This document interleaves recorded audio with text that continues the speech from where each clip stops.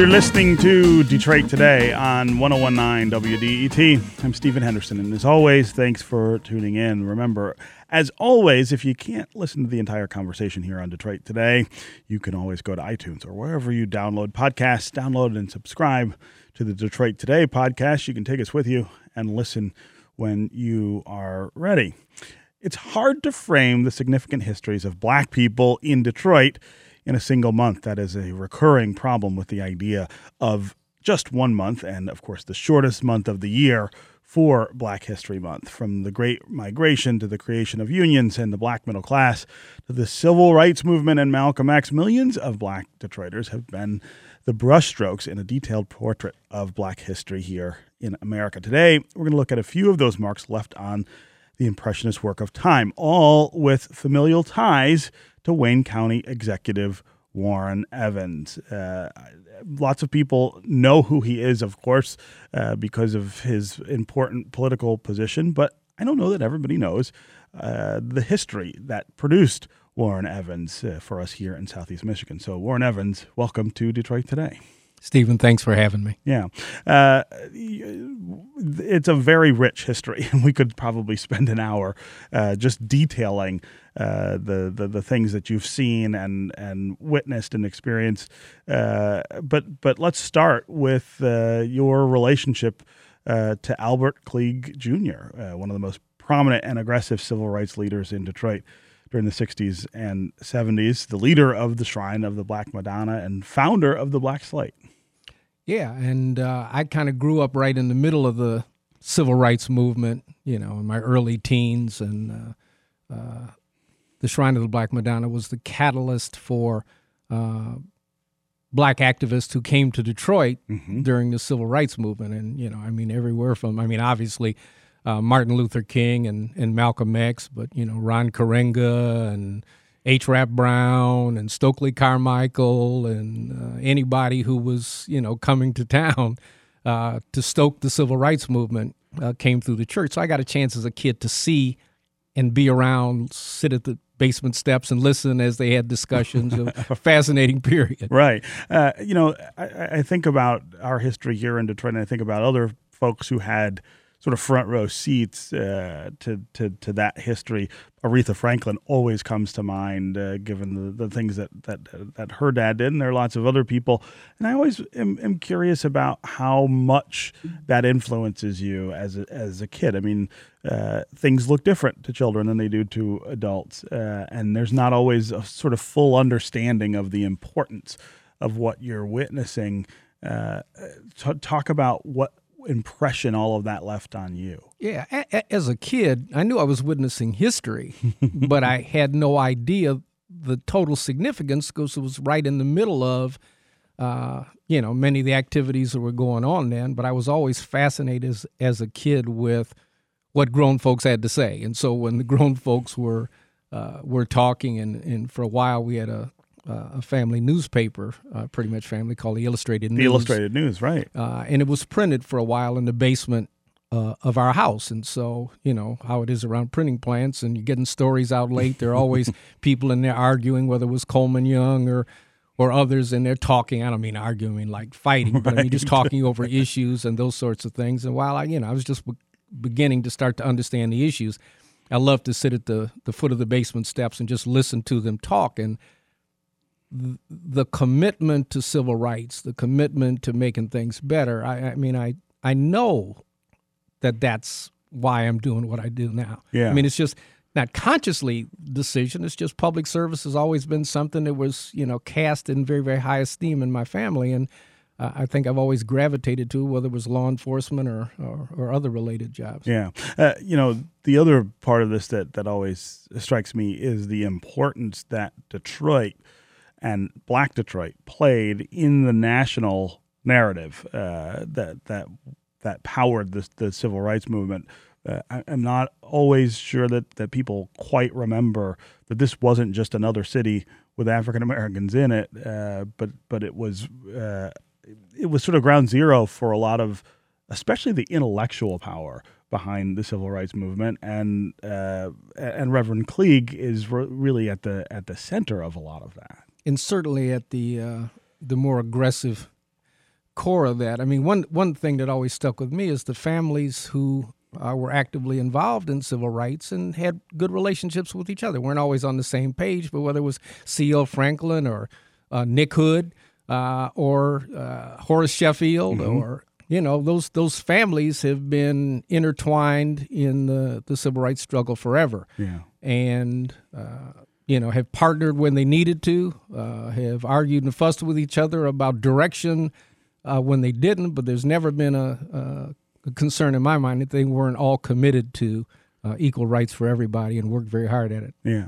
This is Detroit Today on 101.9 WDET. I'm Stephen Henderson. My guest is Warren Evans. He is the Wayne County Executive. We are talking about his deep family roots here in Detroit's Black history.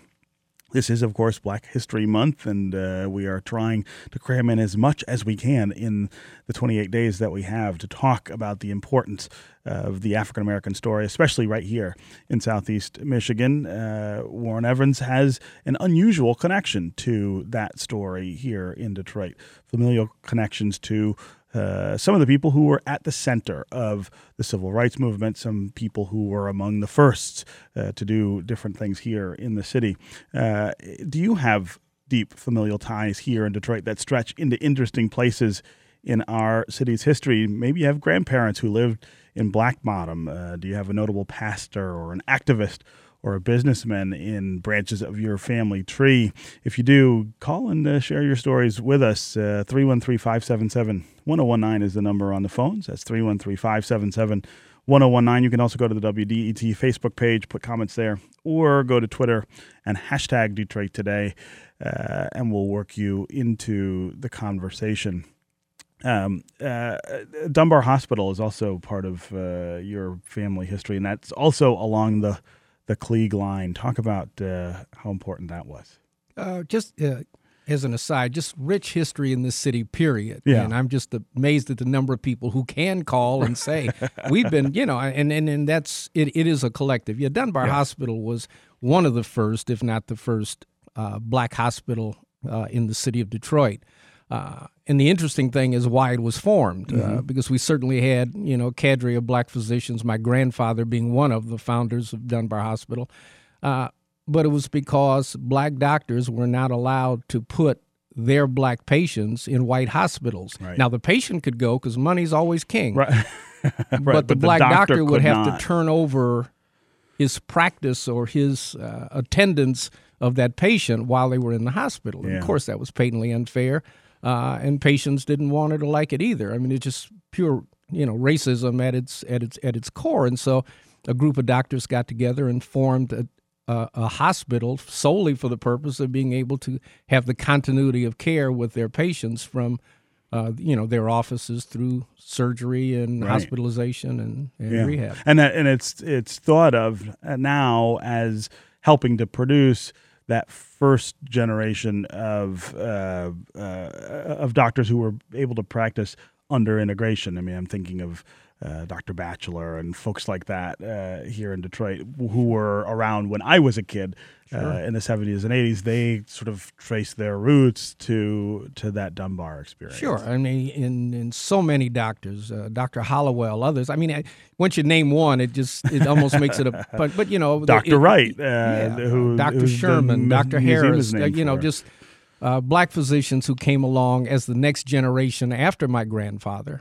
That obviously were able to start to be the people who could break ground on getting staff privileges at what were predominantly white hospitals. In that time also, the segregation extended to not just to hospitals, but to everything, also vacation spots.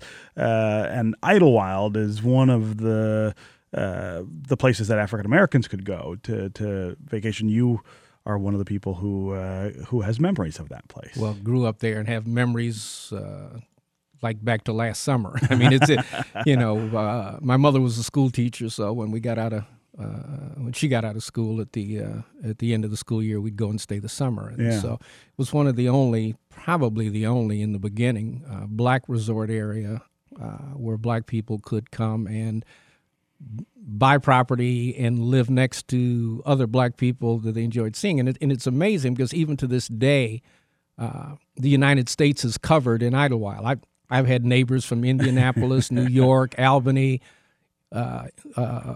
Oklahoma City, you name it. Right. Black people from all over the country came about Idlewild, right?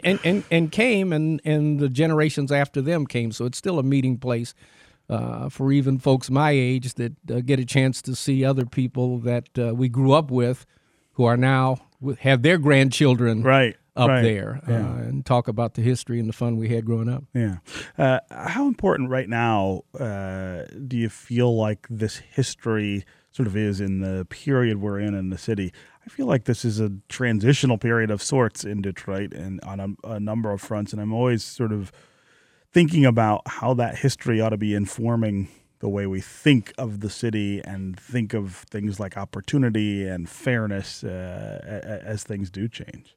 I think there's no question that two things are occurring. One is that we look on the national scene now, and some people at least are understanding there was probably less progress than they thought. There's certainly some regression in the values and the things that we think are important. Mm-hmm. Number one, I think that's happening. And I think this whole idea of, whether we have one Detroit or two Detroits and who's going to be included in Detroit's growth. I mean, there is a significant underclass in Detroit that is getting worse as people being left at out the top get better. And you don't have a city that's inclusive of everyone until you get into doing that. And sometimes just the idea of creating opportunities doesn't hit it. The idea of creating opportunities implies that there are people ready to seize those opportunities when that occurs. And sometimes when you have a significant underclass and you have issues of mental health and issues of substance abuse and issues of poor education system for a long period of time, you can't level a playing field unless everybody on the playing field is level. Right. And you have to take very, very decisive actions to do that. I think there's this sort of disturbing trend of people believing that will happen passively. If we fix these other problems, that will come along, and it doesn't really work that way. In our world, power of any type is never ceded graciously. There's always a yin and a yang, a push me, pull me that's necessary to keep the system honest. Mm-hmm. I mean, there are always going to be people who are less a part of the process than others, and it's got to be an ongoing struggle to make sure that doesn't continue to happen, even though it will, but you can move in the right direction. Right.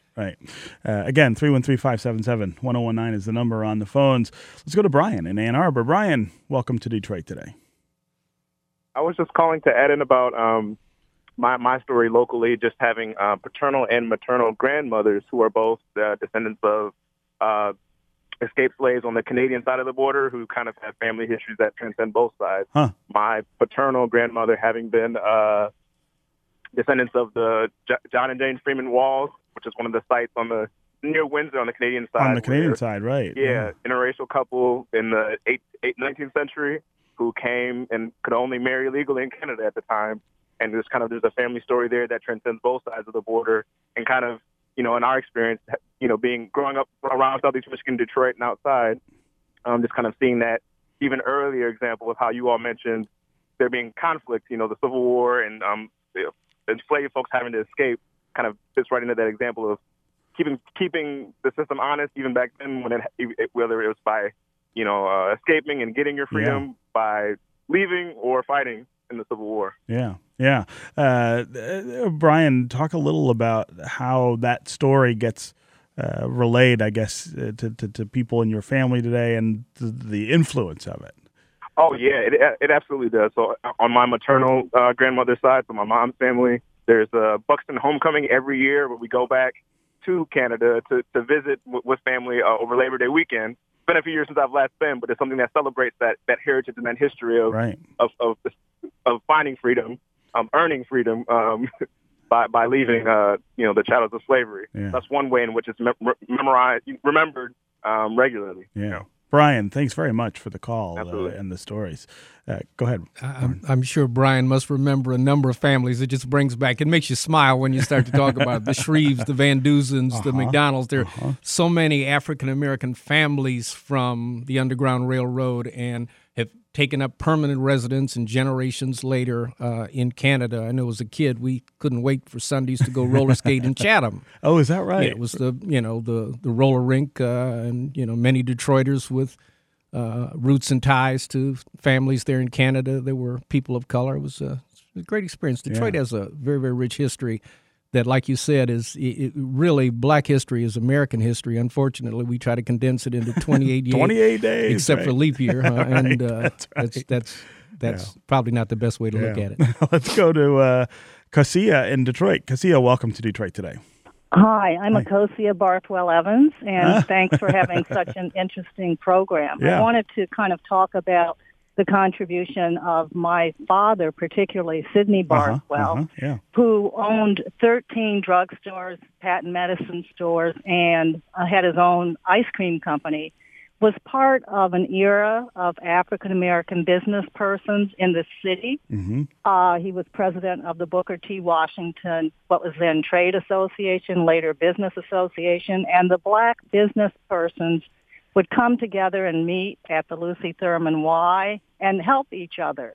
There wasn't a lot of capital, so they formed the Victory Loan and Investment Company to kind of give each other opportunities for capital. Two other interesting tidbits is he was a delegate to the Michigan Constitutional Convention in the 60s, and they were not going to seat Coleman Young because they felt that he was too radical. And he stood up as a prominent businessman and said if they didn't seat Coleman Young, he was going to make sure that they couldn't seat, and I'm forgotten the Republican, who he felt shouldn't be seated. And so Coleman Young remained a friend. I'm also in the process of writing his story, and I think the other thing to Mr. Evans' point is the fact that many don't remember that the first Freedom Fund dinner came about because of African-American physicians like Alf Thomas and others who learned about a lynching in Ohio and then came together to fundraise for the NAACP. And that dinner now, of course, is the largest fundraiser in the country. Right. Cassia, thanks very much for the call. Of course, I recognize your name. I really appreciate you listening and calling in.